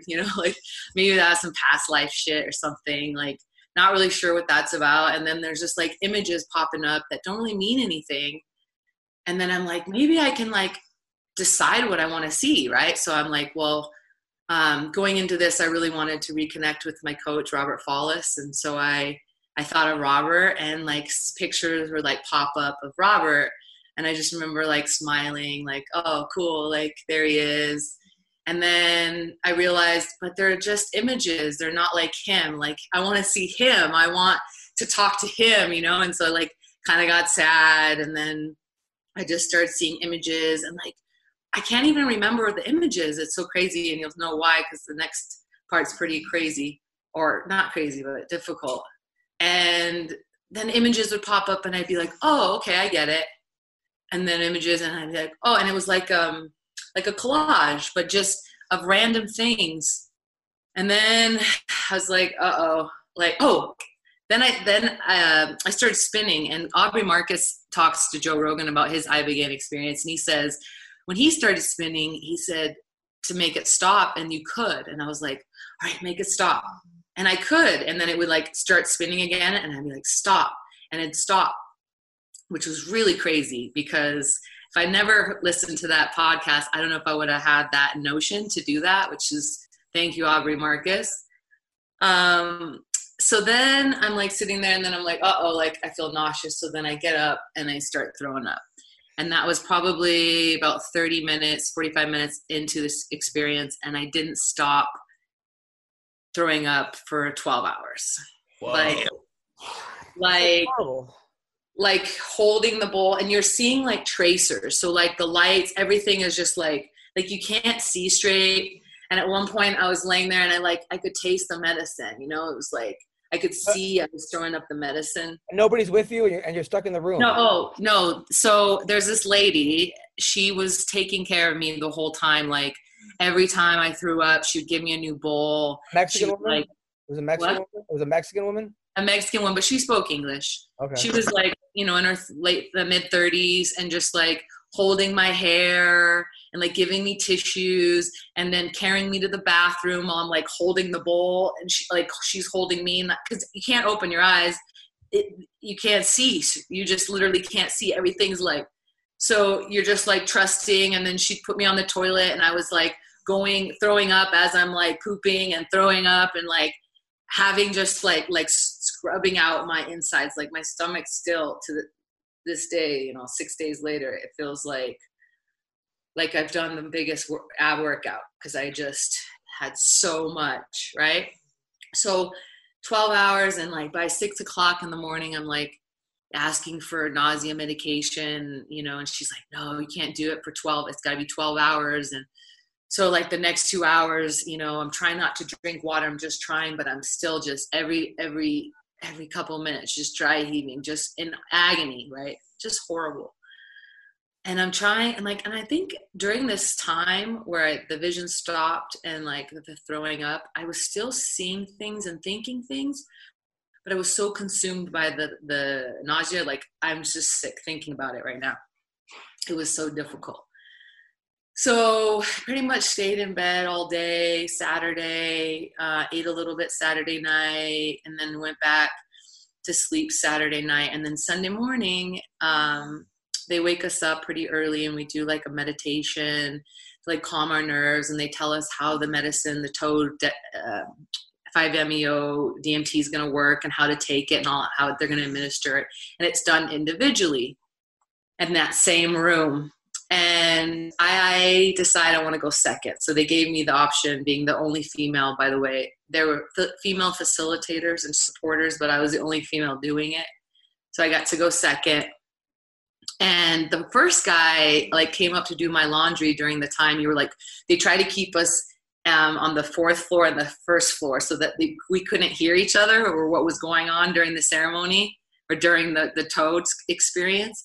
So, but I happened to hear the guy going before me screaming like, ah! Like, that's it. Like, and it sounded terrifying, but he was screaming joy. He was screaming like, I get it. Yes. And he was just like he found God is basically what happened. And after I found out, but like, it was still like, okay. And I'm still feeling sick from the Ibogaine, and I'm like, okay, well, I'm going to do this. I'm going to, you know, I can't, like, this is the opportunity to heal. It's my time. I'm going to fucking do it. So I go up there, and there's the ladies there that had been taking care of me the whole night. I happened to bring a card. Like, I knew I was going to need to give someone a card. So I brought a thank you card. She was the lady I gave it to. I gave her a thank you card. And I sat there and she gave me a little hit, which like tiny little bit, just to kind of let my body feel it. And I saw some colors. And then I breathed out. And she put this pipe to my mouth. And then it's got like like a crack pipe, I guess. Yeah. A little glass on the end, like a little, not a bowl, but like a vial. What? Like a flask, like a what kind? Yeah, like a vial. Yeah, and then they like torch it. The other guy's like torching it, and she says, "All right, breathe in," and you breathe for like 10 seconds, and then you hold for 10 seconds, and then you lay back and blow it out after the 10 seconds. And I felt my body like it's like almost melt, but like just dissipate, like everything just left. But then it like came back, and I felt this pressure on my chest, like a ton of, bricks just like pushing my chest. And she told me before, like, you're gonna feel a moment where you can't breathe. And I felt like I couldn't breathe, and I was trying to breathe, and it was so much pressure. And I kept saying, trust, you're okay, trust. And then I just felt it dissipate again, and I felt like I could hear the music, but I just felt like myself just go, just go, and like, all right, just let it go. And then came up, of course, again to throw up, and I kept my eye shades on. So I'm not seeing anything, but I'm trusting that this lady's gonna like catch whatever's coming out. And I'm spinning, and I throw up a little bit, but not much. But I'm like dry heaving, and I'm crying, and I'm shaking, and she's just holding me, and she's got my hair back, and she's got her hand on my back, and she's just like sending me this love and this like motherly, like taking care and wiping my spit from my mouth, just like the mom I never had. And I was thinking about, and this is the shitty part, I was thinking about an abortion that I had right at the beginning of my career, when I was in Albuquerque, and Croom was down there at the same time, and I was supposed to fight. What? Was it his baby?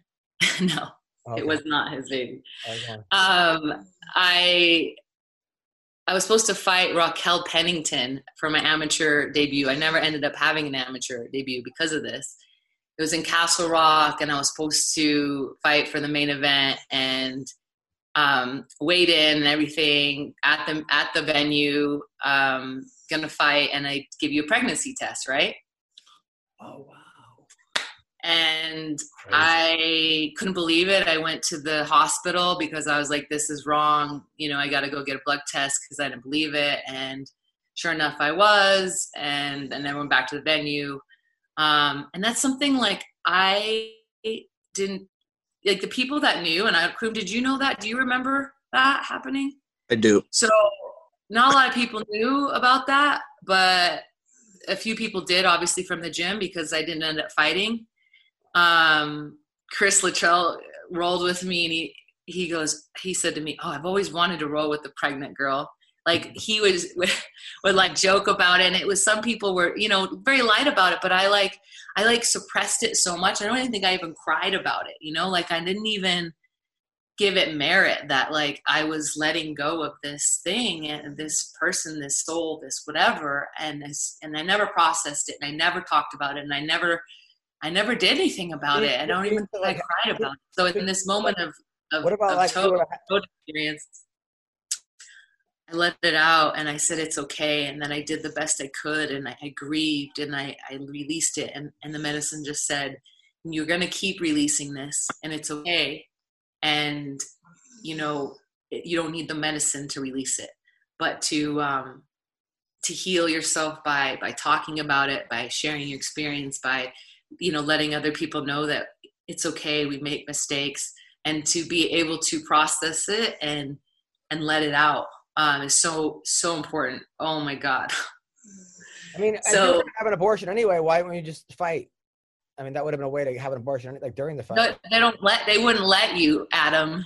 Oh, I'm just saying, if you were, no. He's going for the joke. Sorry. But I would have, but I didn't know at that moment I didn't even believe it. You know what I mean? Like, and I didn't have that. I'm saying let your opponent kick you in the stomach or something. You know, like, sorry, bad. The girl that I just fought, my last girl that I just fought, Kimberly, she apparently fought like 5 months pregnant. She didn't know. And they my God. In Brazil. You don't know when you're 5 months pregnant? That's like some bathroom and Walmart type of pregnancy right there. No, but she had the baby and everything's fine. So, yeah. Hey, Heather, I have a question. Had you been thinking about the abortion before this, or had you not thought about it for years? You know, when you say what have I thought about it, it was something that I wrote down on releasing, something I wanted to release, because I knew it's always been in the back of my mind is like something that was painful, but that I never processed, you know? And so I knew that it was in there. Like I knew it was gonna come out, but I had a lot of stuff in my life. I didn't know it was going to be that thing that was so pivotal in my Toad experience that came up, and that like what my mom, like my resentment from my mom, and like she, like knowing she did all she could and all that just around this like motherly feminine thing. I don't know.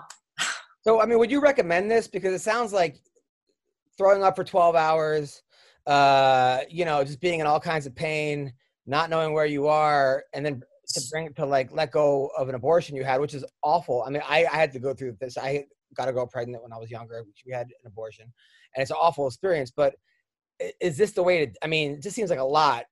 So the guys that I did it with, they all got sick in the morning, but none of them got sick. They weren't sick all night. So they all left with these like.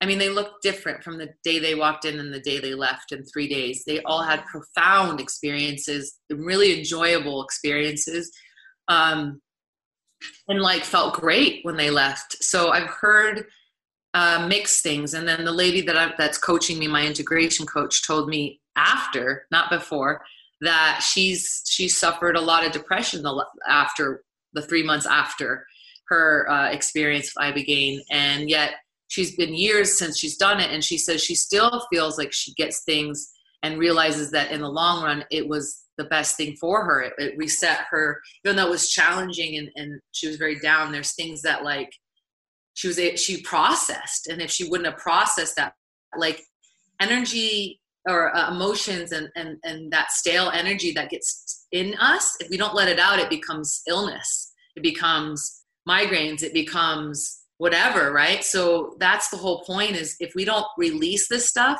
then we become sick. We get cancers. We get issues. So you think that you were holding this in for so long, and that was what was making you sick?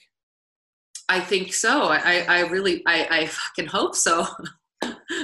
That's crazy. You know, and we'll check back in a few months and see where I'm at. But like, that's the whole thing.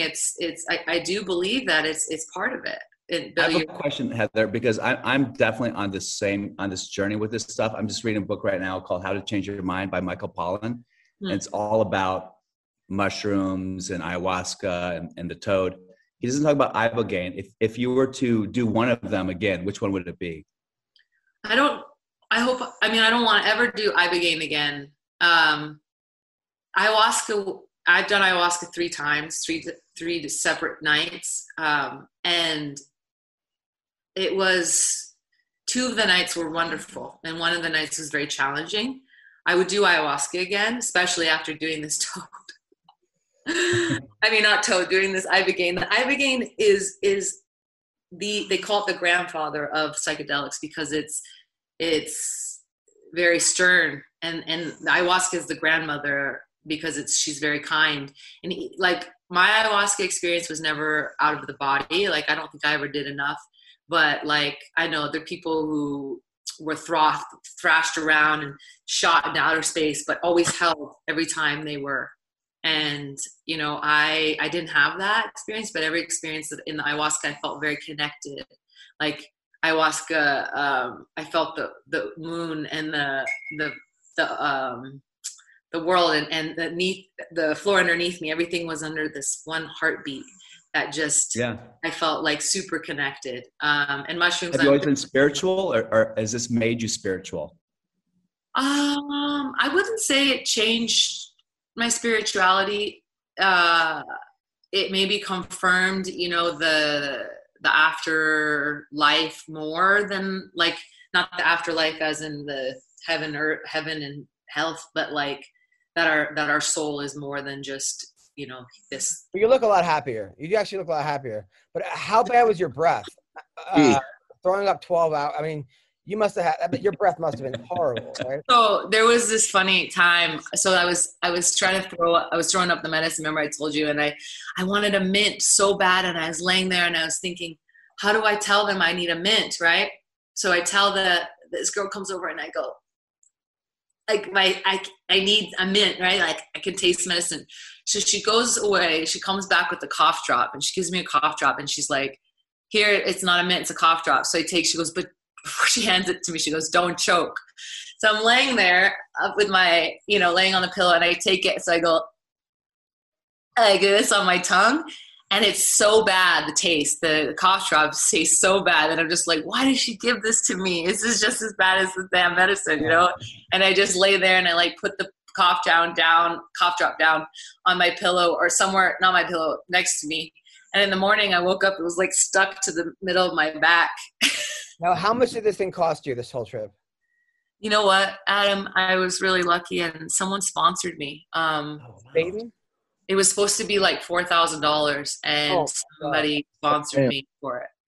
Dog, that's not going to stick with acid. It's a lot cheaper. Really? Now, you do acid, Kevin? Acid in my room is a lot cheaper than going to Mexico.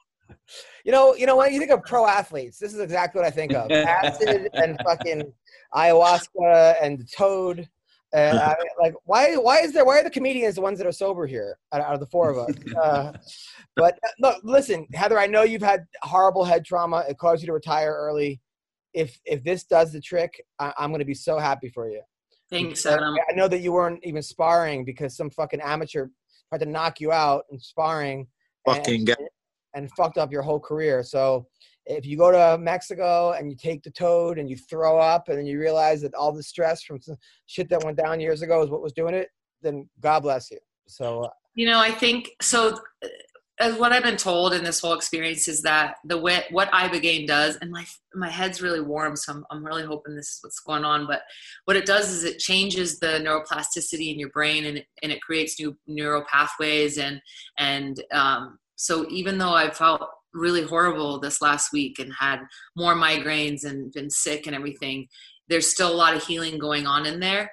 And so I'm hoping that, you know, little by little, it will start to feel better. Releasing this trauma, talking about it, you know, all that, and just continue to release it, continue to let go and cry and just. But why? No, how come everybody except for Joe Rogan that like tries to pitch mushrooms and DMT, they all look homeless, and like and their eyes are all going in 6 different directions. Like they need better. What? Adam, that's changing. I'm telling you, man, it's changing. In the past, like 10 years, that shit's going to completely change. They just decriminalized mushrooms in certain places. I think you should get your sponsor, Heather, to sponsor Adam, because I think you need a trip like this, Adam. You need some toad in your life. I have mushrooms. I have somebody in Vegas. Start with the mushrooms. But you've never done the toad, Adam. I haven't taken them. I'm not liking anyone's toad. Okay. My wife doesn't like when I like her toad. So Kevin, what do you think of Heather's experience? I mean, it sounds really intense, and I mean, obviously, I appreciate you sharing it, and I hope that you find, you know, what you were looking for. Man, it sounds really intense to me. I don't want to throw up for 12 hours, but I guess if that's what you need, then I hope you find some solace in it for sure. Now, was it John Jones's kid? Who was the one that got you pregnant back at Jackson Winkleton? Are you gonna? I don't need to talk about that, but okay, all right. Just all right. Just blink 3 times. I didn't have a boyfriend at the time, so it was. Okay. All right, so it was Jones, because that would have been a good athlete. You got to admit, you could have had champions. All right, but listen, Heather. So now you and Connor are now. Do you want to have kids? You'd be a great mom. No, I never wanted kids, and you know there was a part of me during that experience that was like, you can now. You can be like almost like as a repentance of that whole thing, but I woke up thinking, no. Like, I really don't think that I have the patience nor the really desire. Like, I don't really have that desire. Well, after growing up for 12 hours, not the time to decide if you want kids or not. I mean, no offense. It's not, who's going to throw up for 12 hours and say, I want kids? I mean, that's not exactly, but I just think that you're so neurotic and fun, and you'd be such a good mom. I think you'd be such a good mom because you you'd care about be a everybody. great addition to the gene pool. Your genes would be great mixed with some other. Takes care of everybody. athlete. She's the kind of person at a party, make sure everyone's having a good time. She plans it. Then she annoys everybody to like, are you having fun? But she's such a good host. I think you'd be a great mom. And Kevin, you'd be a good dad too. You want to have kids one day or no? Yeah, I mean, maybe someday, but not for a while. Yeah, you got to move out of your parents' house first. I'm just visiting. I got my own place. Oh, okay. That's good. So, Kevin, who do you want to fight That's next? why I'm in the garage, because I don't want to fucking do this right next to my dad. I've known Croom since he was 21. Yeah. 21, yep. Yeah. Wow. Yep. Grown up a lot. Was he always, well, thank you, man. Was he always just together? Yeah. So Kevin, who do you want to fight next? Man, I don't know. I think we're probably going to drop down to 35. So I don't really know, man. Who I fight isn't really what I focus on, man. I try to just focus on me, and I fight whoever my coach tells me to. You know. Well, listen. I didn't see it, but I know it's probably just a bad night, and we all have them. Yeah, man, for sure. And it was just a bad night, and I didn't show my best, and I'm excited to get back out there and show what I can really do. Yeah. Did you lick the toad the night before? Is that what happened? Did you lick toads? I mean, I wish I had that as an excuse. Heather, do you think that like all UFC fighters should do the toad? Do you think that's something that should be like necessary for everyone with CTE and stuff? I'm still learning about. We'll see how it heals me, but the reason I did this after the Ibogaine, like I was very hesitant. I was feeling so shitty, and about a year and a half ago, I was doing a video interview with Unlimited Sciences, a company that I work with here in Denver. That's doing psilocybin research with John Hopkins and stuff. But they were doing an interview on me about it, and one of the ladies that was doing it, one of the producers, she said she was a hockey player too, and she had brain trauma, and she said the toad helped her the most with her brain trauma, because I haven't had any help really. I haven't felt a difference from psilocybin. I have felt emotionally better from psilocybin. I felt connected. Ayahuasca's done amazing things for me, but none of them healed me the way that I was looking for. So that's why I continued to the Ibogaine. And because this girl told me that when I was hesitating on doing it on Sunday morning, I remembered her saying that. And so I'm curious. I really am curious. I think everyone should do it. Honestly, I think it's very eye-opening, and it's going to show you what you need to see. And I think I think all of these medicines have their time and their place. And I think it's got to be the right time and place for everyone to do it, because but I think psychedelics in general for healing, from what the research says, again, I haven't experienced that yet, and I don't know if I'm still just have so much that I need to do more or what. But I've seen the other people talk about the healing. I see what the research is saying with Unlimited Science. If you guys are interested in seeing some of this psilocybin research, check out Unlimited Sciences, and it's incredible. It really is. Did your Search boy, myself. Did Connor do it too? You have to ask him. Oh God, to be continued. Nice. Well, listen, I love it. Heather, you seem like you're in a really good place. If you guys don't know, I mean, her father was in the military. Her father used to like jump out of airplanes. She wanted to. He didn't do that. But one time there was a girl picking on her. Her father drove her to a fight and told her to fight the girl in front of him when she was like 11 or something, or 12, and then cheered her on. This girl. He started fighting the girl's boyfriend. He started pushing the girl's boyfriend, like, "Where's your homeboys now?" This is in Fargo, North Dakota. "Where's your homeboys now? Where's your homeboys now?" So then the sister jumped on his back And then the girl, I'm, pulling the sister off my dad's back, and like it was this whole thing. But I can't tell if that's a good dad or the best dad ever.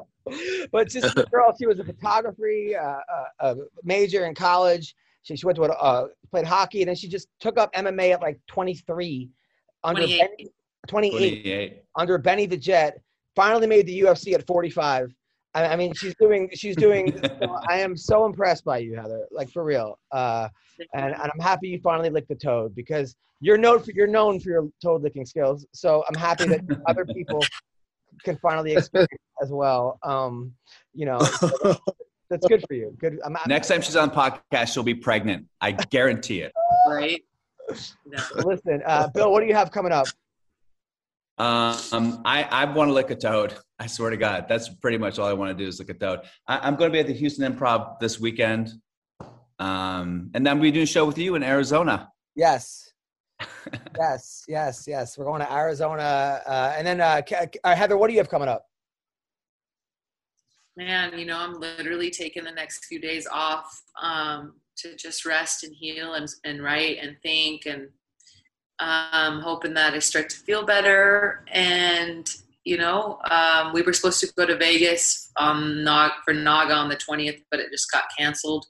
I was going to go coach over there and get my hair done with Claude Baruch, my hairdresser, my best. He's the best. Oh, Heather, by the way, I got to show you. There we go. There you go. Nice. Well, tech plan action. Okay. Heather, me and Heather hung out in Vegas one time. She's like, I want to take you to the best sandwiches, right? I was like, oh, okay, great.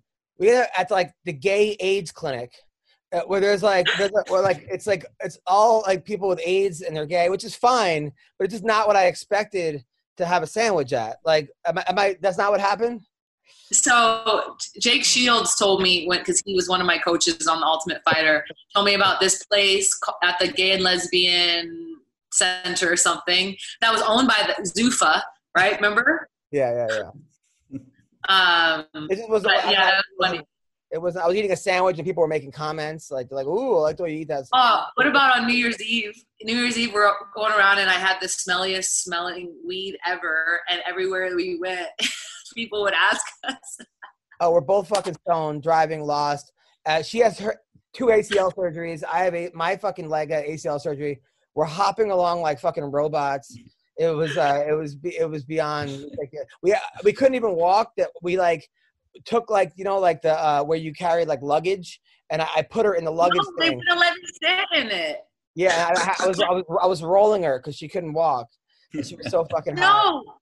He makes me, on New Year's Eve, he makes me in crutches like less than a month after my ACL surgery. He makes me go all the way to this. We go to the sugar factory through all these people. And I'm like, fuck, Adam, you better not let anyone run into me. And then I was like, hey, can you call and see if they'll get me a wheelchair back, right? So we call, and they, instead of bringing a wheelchair back, they bring one of those luggage carts instead of a wheelchair. And then they don't even let me sit in it. They just roll it back. And there I am fucking still crutching along. Oh, yeah. We got off to a rough start. See, we were friends, and I was friends with Felice Herrig, and she invited me to her party, but it was a victory party over Heather. So I went, and she's like, where are you? I'm like, I'm at a party. And she's like, it's over me. I was the one she beat. I'm like, yeah, well, details. Details are minor. So, but by the way, what do you think of Felice selling her feet now? So Felice Herrig she's selling her pictures of her feet on OnlyFans. Have you bought any of them? You gotta do, man. I'm not gonna judge her. She can. Yeah. You don't want to lick the toes? Well, listen. I will be in Gilbert, Arizona, March 13th with Bill Dawes, Jay Moore, Jonathan Kite. It's a stack show. Then I'm at the House of Phoenix in Arizona in Scottsdale, March 25th to the 28th. The Comedy Catch in Chattanooga. I want to see Toothless Tom out there. And that's April 2nd and 3rd. And the Boca Black Box Comedy Club, April 24th and 23rd. Heather, I'm happy that you're finding some peace in your life. Kevin Croom, set up those shots. You're a monster, bro. You're a fucking monster. Bill Dawes, thank you for coming on the show. Take care, guys. Thanks, guys. You guys are great, man. Big fans, both of you. Thank you, guys. Heck yeah. Take care. Guys, thanks for having me.